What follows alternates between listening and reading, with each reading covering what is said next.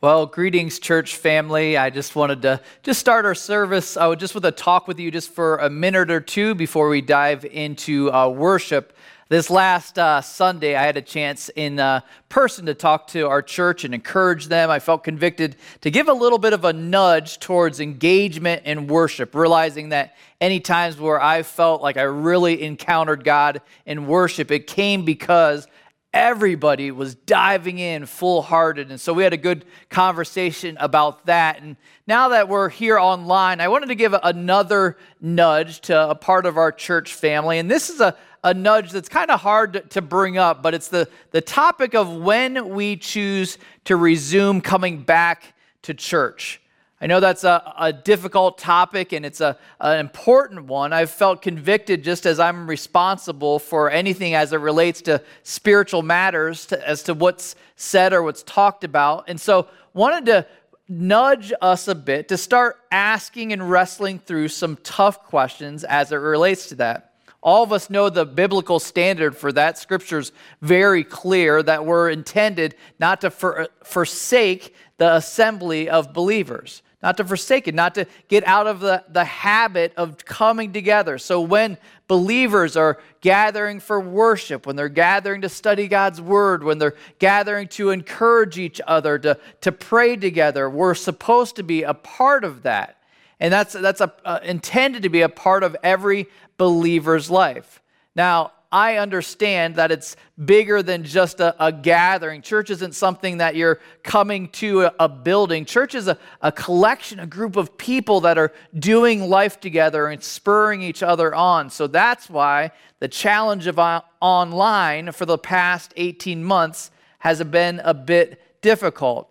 Now, I get it. We've really all been wrestling through what do we do with this whole COVID thing, and there's been a lot of grace as we try to work through this, and I'm so grateful for each one of you as we've tried to navigate uncharted waters. I really appreciate that. But now I believe we're at the point where we're having to start to ask some tough questions.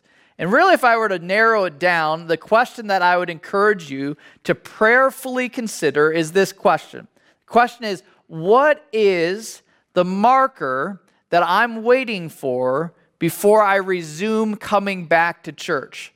Now, early on, a lot of people said, once they finally get a vaccine, then I'll be ready to come back to church. Well, obviously now we have a vaccine. That's an option for people. Some people have said, well, when a higher percentage of people have taken that vaccine, the latest numbers that I've seen have gotten quite high as far as participation, especially in our specific region here. So those numbers are high. So that can no longer be a waiting marker, in my opinion. Other things that we've said that we're waiting for, some parents have said, once the kids are back in school, then I'll look at returning to some degree of normalcy. Well, obviously, kids are back in school, and really, if you think about that, all bets are off with exposure as it relates to kids that are interacting on a daily basis with each other. Others have said, once the numbers go down, when the curve flattens a little bit more, I'd push back a bit on that because I believe that COVID-19 or whatever strand, next version there is of that, is now unfortunately a part of our ecosystem. It's a part of what we're dealing with. So it doesn't matter if you were to wait 1 month or 1 year, it's still going to be a threat for all of us. So we're left with the question of, what does life with COVID look like? At what point do we choose to re-engage and trust God with the results? Really, the alternative is to continue in seclusion, and it would be hard to make a biblical case for that being a good option.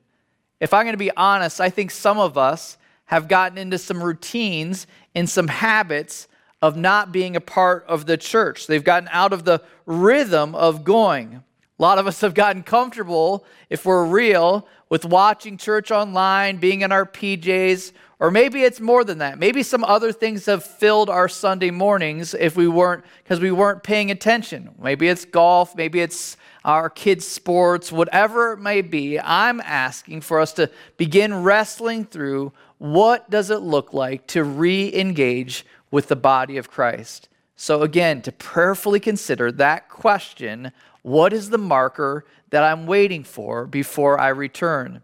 On our campus, as you know, we've got a number of great options for watching the service. We have the worship center to gather in. We also have the outside courtyard. And then we have the well in which masks are required. And so whatever you're comfortable with, and I'm open to bringing back the sticker system that we had in place, whatever it is that makes it easier for your transition back, always happy to serve. If you want to process through this and talk a bit, I'm free as well. Well, thanks for giving me a minute to give you a little bit of a nudge. Now, for all of us that are gathered to worship online, man, I hope that you can really choose to engage, as we said, in person and really dive into this wonderful time of worship.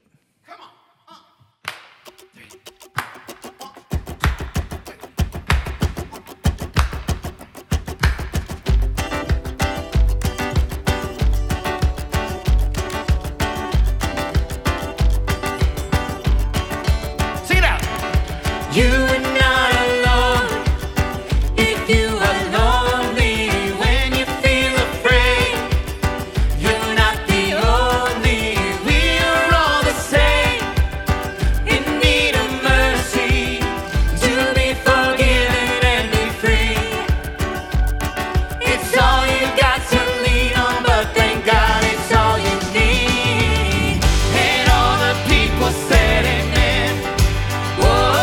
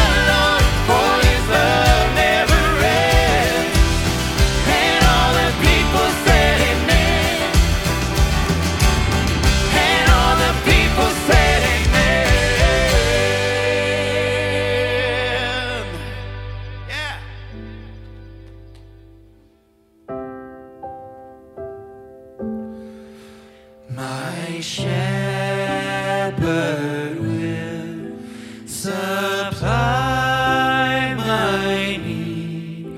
Jehovah is his name. In pastures fresh, he makes me feed beside the living stream. He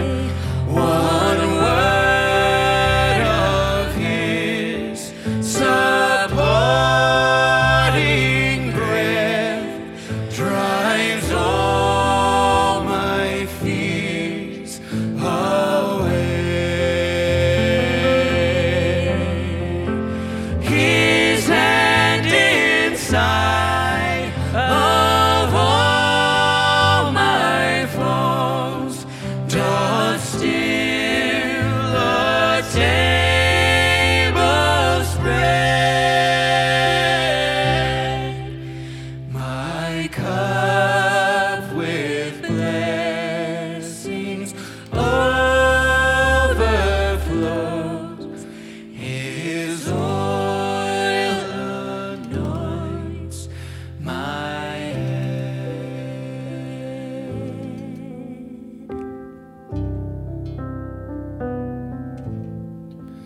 The sure provisions of my God attend me all my days.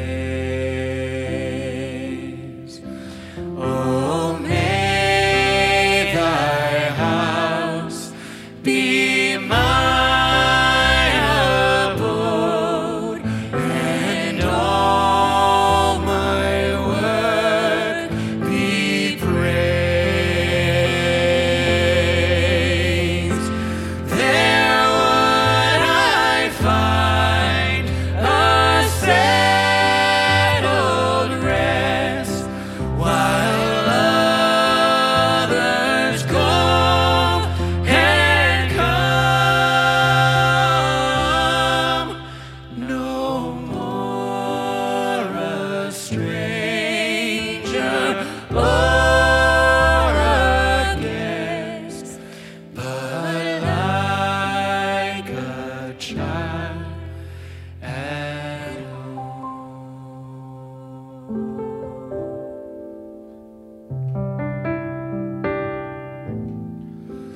No more a stranger or a guest, but like a child at home. Well, thank you so much, worship team. Hello again, everyone out there. It is great to see you. My name is Josh. I have a couple of announcements for you. First of all, if there's anything that we could be praying for you for this week, we would love to do so. Please text any prayer requests to 97,000. We'd love to pray for you. So a number of things coming up here in the very near future, as you've been hearing. First of all, our newcomers lunch is this Sunday. That's right, this Sunday, potentially the day that you're watching this video. If you're newer to the church and you want to skedaddle on over, we're going to have a little welcome brunch and lunch after each service. So after the 9 o'clock, we're going to have just a little time after the first service, and then after the 10:45 service as well. We'll be meeting in the well, just a sweet time of meet and greet, getting to mix with the staff, ask any questions you might have. It's a really good time. So jet on over. We'd love to see you. Ladies, you have your retreat coming up next Saturday. That is right, next Saturday. It is coming up here on September 25th, here on the ABF campus from 9 to 5. Full day, lots of good stuff. Please go ahead and register for that online. No, it is not too late. You're definitely going to want to be here and hang out with all the ladies and have a sweet day, worshiping, hanging out. Just a really good time. So go ahead and register for that on the website. Gentlemen, our one-day retreat is coming up in 4 weeks. 4 weeks, October 16th. Go ahead and register for that online as well. As I've mentioned over the last couple of weeks, this is Life Group Month. We're making a big push, trying to get everybody just plugged in. Again, not just watching a video or in the rows, but doing life together in community. We've got different options and are launching some new groups, so please go online onto the church website. On the very front page, there's a link for the Life Group questionnaire. Go ahead and fill that bad boy out, and we'll get you plugged in.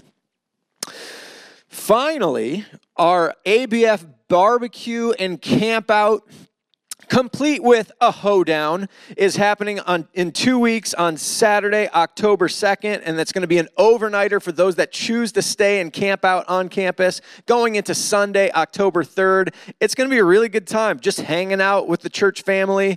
Lots of good stuff included there, so we'd love for you to mark your calendars and make your way on over to the church for that. It's going to be just a really fun time together.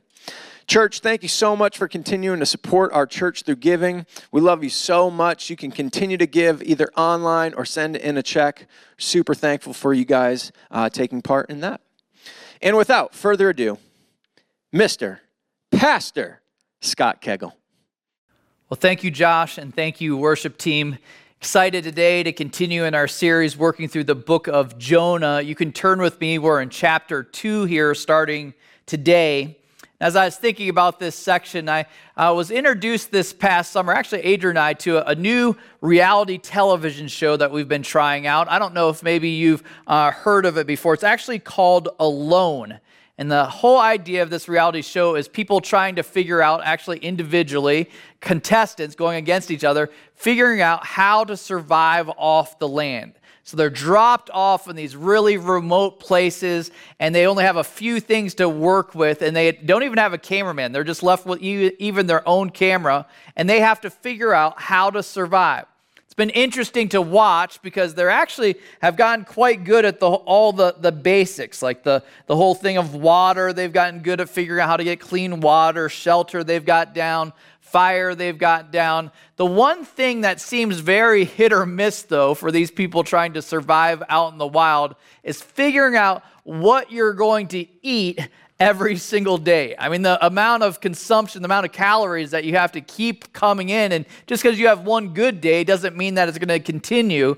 And so it's been interesting. It's really been a battle of the wills as they struggle with their bodies breaking down of starvation. I remember one episode where one of the guys has been just laying there. They're in the middle of nowhere. I think that one was, I forget which place it was, but really it was in Patagonia. In Patagonia, he's stuck and he's in his sleeping bag, and he's like, I don't know that my wife would be too happy. I haven't left this sleeping bag in 3 days straight. I'm like, whoa, what kind of a life that is? Really, it's the determination. Some of them have actually had to been taken out of the contest, and the winner gets $500,000. They've been taken out of the contest because they're at the point of starvation where if they go even a little bit longer, they might have permanent and lasting effects. See, what compels them is there's something inside of us that would rather do anything other than surrender. Anything other than surrender. In fact, when I actually say that word, you maybe even saw it in the title here, when I actually say that word surrender, what comes to mind for you? What picture comes to mind? I picture somebody that's been caught. They have no other option. They've got their hands up. Maybe they're down on their knees. They've given up to a higher authority or their captor, if you will. Well, here's the reality, and what I'm trying to move us towards is thinking through how that works in a spiritual sense. Because truth is, sometimes surrender is the hardest thing for us to do in a spiritual sense as well. In fact, that's probably why there's such a popular bent towards work harder religion. We like the idea of I won't quit, I'm just going to keep trying harder, and I can do this on my own. The achievement mentality in religion really runs deep. But what if, and what Jonah's about to discover in our text, what if true hope, what if true peace is found on the other side of surrender? What if surrender to a loving and gracious God is the best thing that you could possibly do in your life? It's the difference between somebody that's living a full and vibrant life and somebody that's stuck in this cycle of working harder, trying more. Or we're about to see that Jonah discovers this truth, but he doesn't go without a fight. There's a lot of fight before he's willing to surrender. Let me just pray before we dive into the text and explore this more. Lord Jesus, we thank you for this chance to even gather for worship, even online, and we're so grateful for that gift that we're in a day and age where that's possible. Now we ask, as we study your word, that you'd meet us as only you can when we read from these pages. God, that you'd speak to us, that you'd teach us, that you even help our understanding of surrender and what that looks like to be expanded. We invite this now in Jesus Christ's name. Amen. All right. Well, as usual, in this time, I'm inviting you as we work through this story to do a little bit of self-evaluation, a little bit of asking yourself, where am I in this story? Where am I at? How do I relate to this text? If you remember from last week where we left off, Jonah was very unsuccessfully, trying to run from God. Really, you realize if you spend any degree of time in this life trying to run from God, God definitely gives us free will and allows us to wander, to go our own way. But I would also say from experience, you might be wandering, but that doesn't mean that you're going to skip the storm that he causes to bring you back home. The storm that he causes to bring you back home. You see, the way a loving parent works, think about even if you've had a child, how you understand it. If you have a child that's about to run out in traffic, what are you willing to do? You would be willing to tackle that child and even inflict some scrapes and bruises, whatever it takes to protect them from even worse damage, even further damage in their life. Similar with our God. You see, Jonah is taking a few scrapes for sure along the way in order for God to get his attention. Last week, we saw the sailors finally take Jonah's advice. Remember, he's on the boat. They discover he's wandering or straying from God. He suggests to them, he calls out and suggests, well, why don't you just throw me overboard? They try to resist this idea, and so they try to row as hard as they can back to shore with no success, and finally they give in and throw Jonah overboard. Throw Jonah overboard. And really, if you think about it, being thrown in the pitch black sky into a massive waves is basically certain death for Jonah. But you remember how our text ended in chapter 1 last week. It says, "And the Lord appointed a great fish to swallow up Jonah. And Jonah was in the belly of the fish 3 days and 3 nights." It's interesting if you think about that both the storm and the fish obey the Lord long before Jonah ever does. We'll pick up in chapter 2 where it leaves off. It says, "Then Jonah prayed to the Lord, his God, from the belly of the fish, saying, I called out to the Lord out of my distress, and he answered me. Out of the belly of Sheol I cried, and you heard my voice." Now, I want to pause there for a moment. I want to point out a very important word there for us to understand the timing. When you piece together the previous verse with this verse, the word that I want to point out is the word then. Then. It says, prior to that, it says, "And Jonah was in the belly of the fish 3 days and 3 nights. Then Jonah prayed to the Lord his God from the belly of the fish." So in order to piece that together, the timeline of what's been happening here, it's been 72 hours in the belly of this fish before Jonah finally then decides to call out to God. Imagine this scene for a moment. I can't even wrap my mind around what that would be like in the stomach of a large creature. You imagine complete blackness. The smell would have been just overwhelming. The darkness would have been crippling. No food, limited water. You'd feel the stomach acids of the fish starting to break down your body. This was the ultimate low if there ever was one. He's there, and then finally, at the point of 72 hours, his stubbornness begins to wane in this mineral bath, and he calls out to God. Now, I want us to make sure that we make a quick reference here, because a lot of times you cannot make it through the book of Jonah without somebody complaining about the possibility of a fish swallowing a man. I want to first point out one thing that's very important when we understand what's being said here. In the original Hebrew, the word here for fish is actually spelled D-A-H-G, dag, or not dog, dag. It's basically a generic term that's used throughout Scripture for sea creature.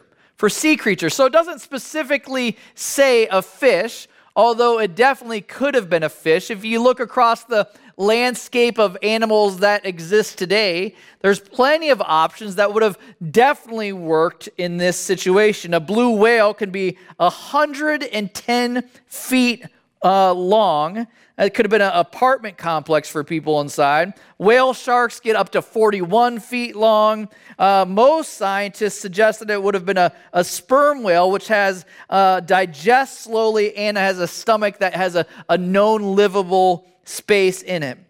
Others have suggested a colossal squid. I think that sounds kind of cool. Or something that no longer exists. There's obviously animals that have become extinct. I think one of the other possibilities is in Scripture it says that the Lord appointed this fish or this sea creature. So it could have been something that God specifically created just for this task.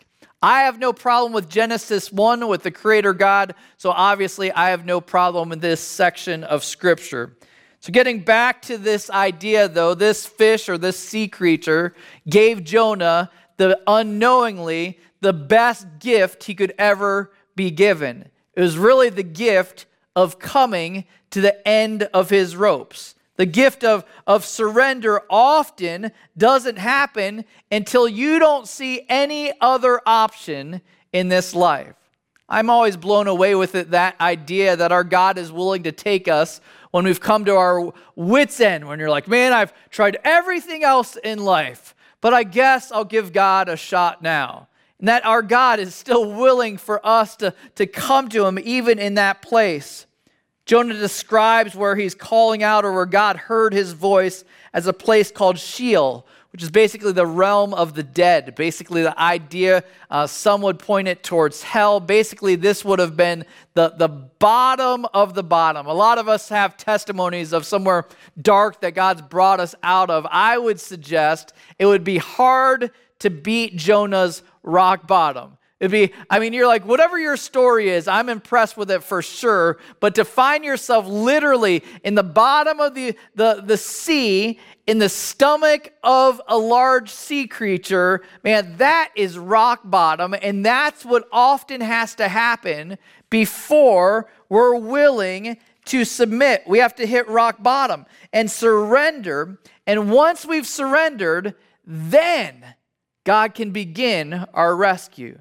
You see, surrender always is the precursor to salvation. Think about that in the gospel message. The gospel message, what do you have to come to the end of? You got to come to the end of your human efforts of appeasing a perfect God. You've come to realize, I can't do this. I can't fix me. And then God's like, all right, now I can work. Well, that's where Jonah is at in this situation. 72 hours in this sauna mineral bath, and he's finally calling out to God.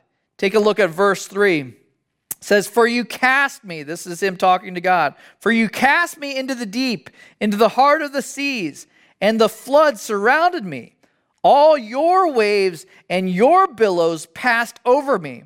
Then I said, I am driven away from your sight. Yet I shall again look upon your holy temple. The waters closed in over me to take my life. The deep surrounded me. Weeds were wrapped about my head at the roots of the mountains.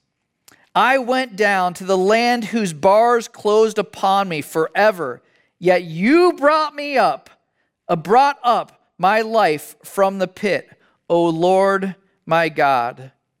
We'll stop there. You might catch on to this, some of the terminology in that section. Do you notice who he's casting blame towards? He says, you cast me into the deep. He says, your waves, your billows passed over me. Sure sounds like he's blaming God for all of this in this prayer. So, my question for us, is God to blame for this situation? Is God the source of this trial? Now, this is an unpopular idea and unpopular reality of how our God operates. But if you remember in chapter 1, verse 4, we were told, "But the Lord hurled a great wind upon the sea, and there was a mighty tempest on the sea, so that the ship threatened to break up." So, is God the source? Is he the source of this trial?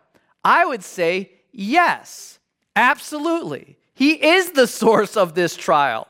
And that's something that we need to understand and grasp as to how our God operates with his wayward kids, his wandering prophet in this situation. In this, you have to understand that he's okay using people and circumstances to shake us up, to get our attention. It's left Jonah there, man, calling out to him. It's left Jonah talking in poetry. It's kind of interesting to look at the terms he uses here. If you do a little study comparison of this and the book of Psalms, he actually uses 9 specific quotes from the book of Psalms, chapter 3, 5, 18, 31, 42, 69, 77, chapter 116, and chapter 120. Some of us might think of some of the languages in Psalms as like very dramatic and poetic. Well, the terminologies that he's using here is not poetic. It's actually literally what's happening to him. The waters closed in over me to take my life. Yep, that's happened. The deep surrounded me, definitely. Weeds were wrapped about my head. In the roots of the mountains, I'm sure he was tangled in seaweed. I went down to the land whose bars closed upon me forever. Yep, check. Yet you brought up my life from the pit. Here's the thing I want us to understand, is that God allows hardship to encourage us to surrender, but it's always with the intent of bringing us back to life. I love that phrase, and maybe some of us have committed that to memory. It says, "Yet you brought up my life from the pit, O Lord my God." A lot of us, that's our testimony, that's our story. We were in the pit, we were seemingly beyond reach, and God chose to rescue us, to bring us out of the darkness, to bring us back to life. That's Jonah's testimony right here. And I love all of a sudden the description that he has of our God. He says, "Oh Lord, my God." Has he been operating with him as Lord and God up until now? Not so much. This is now a new cry. This is new sentiment. It's now he's aligning himself with what Scripture tells us. One day every knee will bow, every tongue confess that Jesus Christ is Lord. Jonah's getting a head start on that even in this prayer. Continue in verse 7. It says, "When my life was fainting away, I remembered the Lord, and my prayer came to you into your holy temple. Those who pay regard to vain idols forsake their hope of steadfast love." I like that statement there. Those who pay regard to vain idols forsake their hope for steadfast love. Basically, there's a trade-off that he's saying there. None of us, if we're honest, anybody hates to have false promises not come true. I don't know if you've been burned by that at some point in your life. I know I for sure have. I've talked a bit here about one of my hobbies that I have. I've really enjoyed for almost the last 20 years, buying and selling cars as kind of a side project. My wife uses terminology, my side hustle. I don't know if that's the right thing, but you get the idea. And so this past year has been actually probably one of the more profitable years for that because of the crazy car markets just going all over the place, and have had some fun making some money with some different sports cars. And one of the ones, though, this last week, I was working with this dealership in Duluth, Georgia. It's really frustrating because all of a sudden I got a note that I found out that the dealership was no longer going to honor the agreed upon price. They're doing an add-on price to this and basically saying, well, you can have your deposit back if you want. But either way, there's something that just stinks about thinking something was going to go one particular direction and that it was worth something, and then finding out that, man, it wasn't at all what I thought. I was burned by this. I was thinking about this as it relates to Jonah. This is how so many people operate. They go after these different idols, these different things that promise that they're going to do something. Here he describes it as vain idols, things that get our time, our attention, our affection, eventually expose themselves as being pointless, as being something that we were just bamboozled by, then it turns out to be nothing of what was promised. Here he is saying, we're willing to trade that for steadfast love? Are you kidding me? It makes no sense at all. So this whole topic of surrender, when we have to think about it, we have to stop and assess, what is it that we're being asked to surrender? What is it? Is it actually something worth giving up? What I would propose, and what Jonah concludes, is that it's not worth the trade-off for his steadfast love. Love in verse 7, he says, when everything was crashing around him, he says, I remembered the Lord and his love. All these vain pursuits, why would I go after those things? It wasn't because he had forgot about the name of the Lord. He had forgot about the position he should play in Jonah's life, the title of Lord. We see that in verse 9. It says, but I, with the voice of thanksgiving, will sacrifice to you. What I have vowed, I will pay. Salvation belongs to the Lord.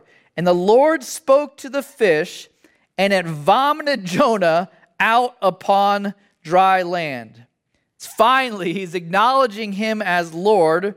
We see Jonah also submit to him as Lord. Look at his words. He says, I, with the voice of thanksgiving, will sacrifice to you.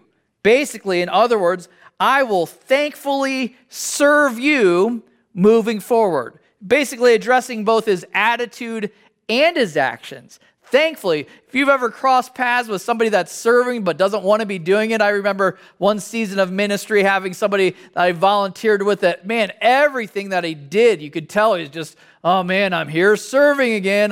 This is just doing my weekly responsibility. The Lord doesn't want that. He wants thankful acts of service. And that's what Jonah is committing himself to, both attitude and action here. Should stem out of immense gratitude if we're honest with ourselves. But here's the surrender. This is an important thing for us to understand. Surrender demands submission. You can't call Jesus Lord in your life and not have a submissive approach towards him. It's kind of the same idea. If somebody comes and you surrender to them, what do? You give up all your rights. Think about that in any kind of a cop show or military show. When somebody surrenders, they're like, all right, I give up. I'm at your discretion. Whatever you say from this point forward, you're the boss. I'm no longer the boss. And that's where Jonah is finally getting to that place, and that's a wonderful place to be. It says, I will sacrifice to you what I have vowed, I will pay. In other words, the promises that I've made in this fish's belly, in this sea creature's stomach, the promises that I've made, now I'm going to actually keep them. I'm going to actually do what I say. Now, you see the timing of that aligns perfectly. You get the sense that that's exactly what God was waiting to hear from Jonah, because what do you see happen? As soon as he's willing to submit, as soon as he's willing to say, you're Lord, I'm going to do what I promised, I'm going to now serve you with a good attitude, what do we see that happens in the text? All of a sudden, the fish is like, all right, You're out. God tells the fish, again, an immediate obedience from this fish to spit him out. And what happens? It says, spit out the fish, and it vomited Jonah out upon the dry land. Now, these stories, it's easy to cruise by and be like, oh, yeah, that's cool. I put him on dry land. What would that have looked like? I don't know if that means he rolled up onto the beach and spit him out. I don't know what that looks like. I was talking about this last spring. I'm not sure if I mentioned it here. At summer camp, we had found this turtle many years back, and they had a water slide going into this lake. We sent this turtle down the slide, and it skipped across this lake. And I kind of have that picture of Jonah arriving on dry land. This fish spews him out. All of a sudden, the verses that you have in your mind about God dealing with someone that's lukewarm says, I'd rather spit them out of my mouth. Well, that's exactly what happens to Jonah. Jonah had just had a crash course on running from God and surrender to God. He had failed on the running attempt. Now it seems like he had made some strides in understanding surrender. So how are we doing with that? How do we respond to this idea of surrender? We have to understand that surrender has to happen before salvation is ever a possibility in our life. If you can't point to a time in your life where you've ever bent a knee and called out to him, God, I surrender, I embrace Jesus' death for the forgiveness of my sin, and that is the starting point of surrender. Then it continues on in our life that it's not something that we're intended to ask lightly. It's not this like, oh yeah, I surrender, but it's intended to be something that demands submission in our life. That it's everything to us.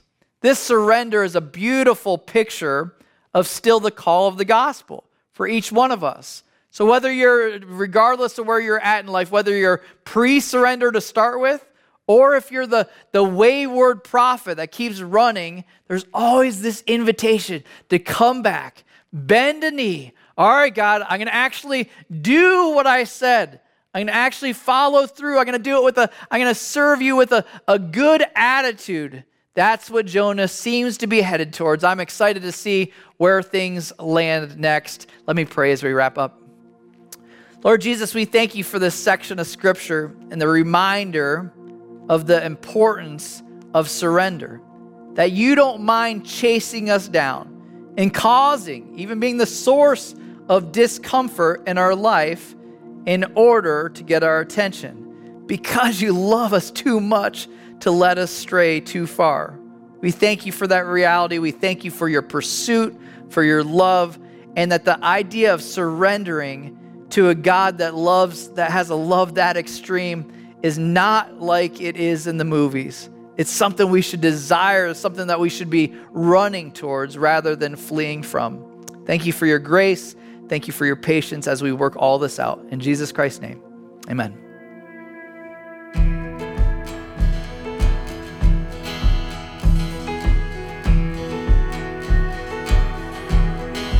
When the sea is calm and all is bright, when I feel your favor flood my life, even in the good I'll follow you. Even in the good I'll follow you.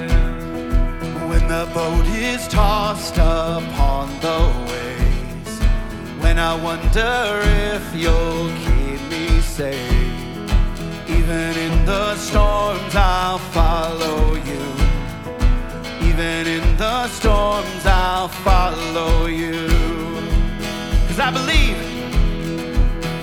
and I believe everything that you say you are. And I believe and I have seen your unchanging heart in the good things and in the hardest part. I believe and I will follow you. I believe and I will follow you. When I see the wicked prospering, when I feel I have no voice,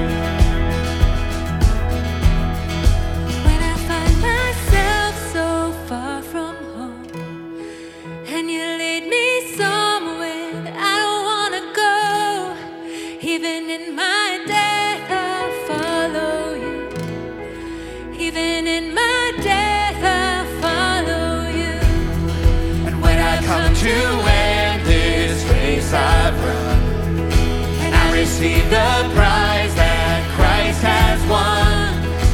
I will be with you in paradise. I will be with you in paradise.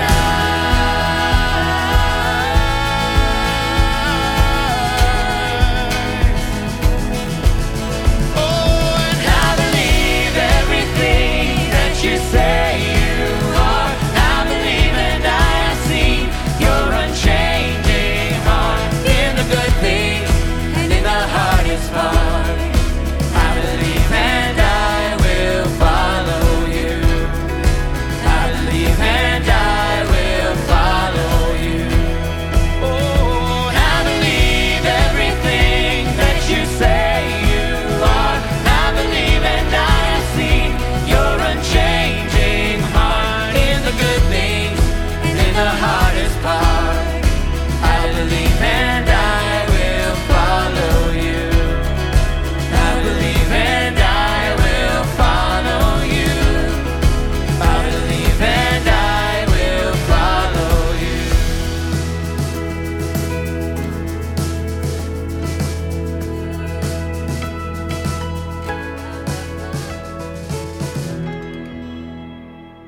All right, church. Well, again, thanks for joining us online. And thanks for letting me give you a little bit of a pastoral nudge there at the beginning of the service. I'm excited to see how God's going to work and move and how he'll be glorified through this entire situation, even in COVID-19.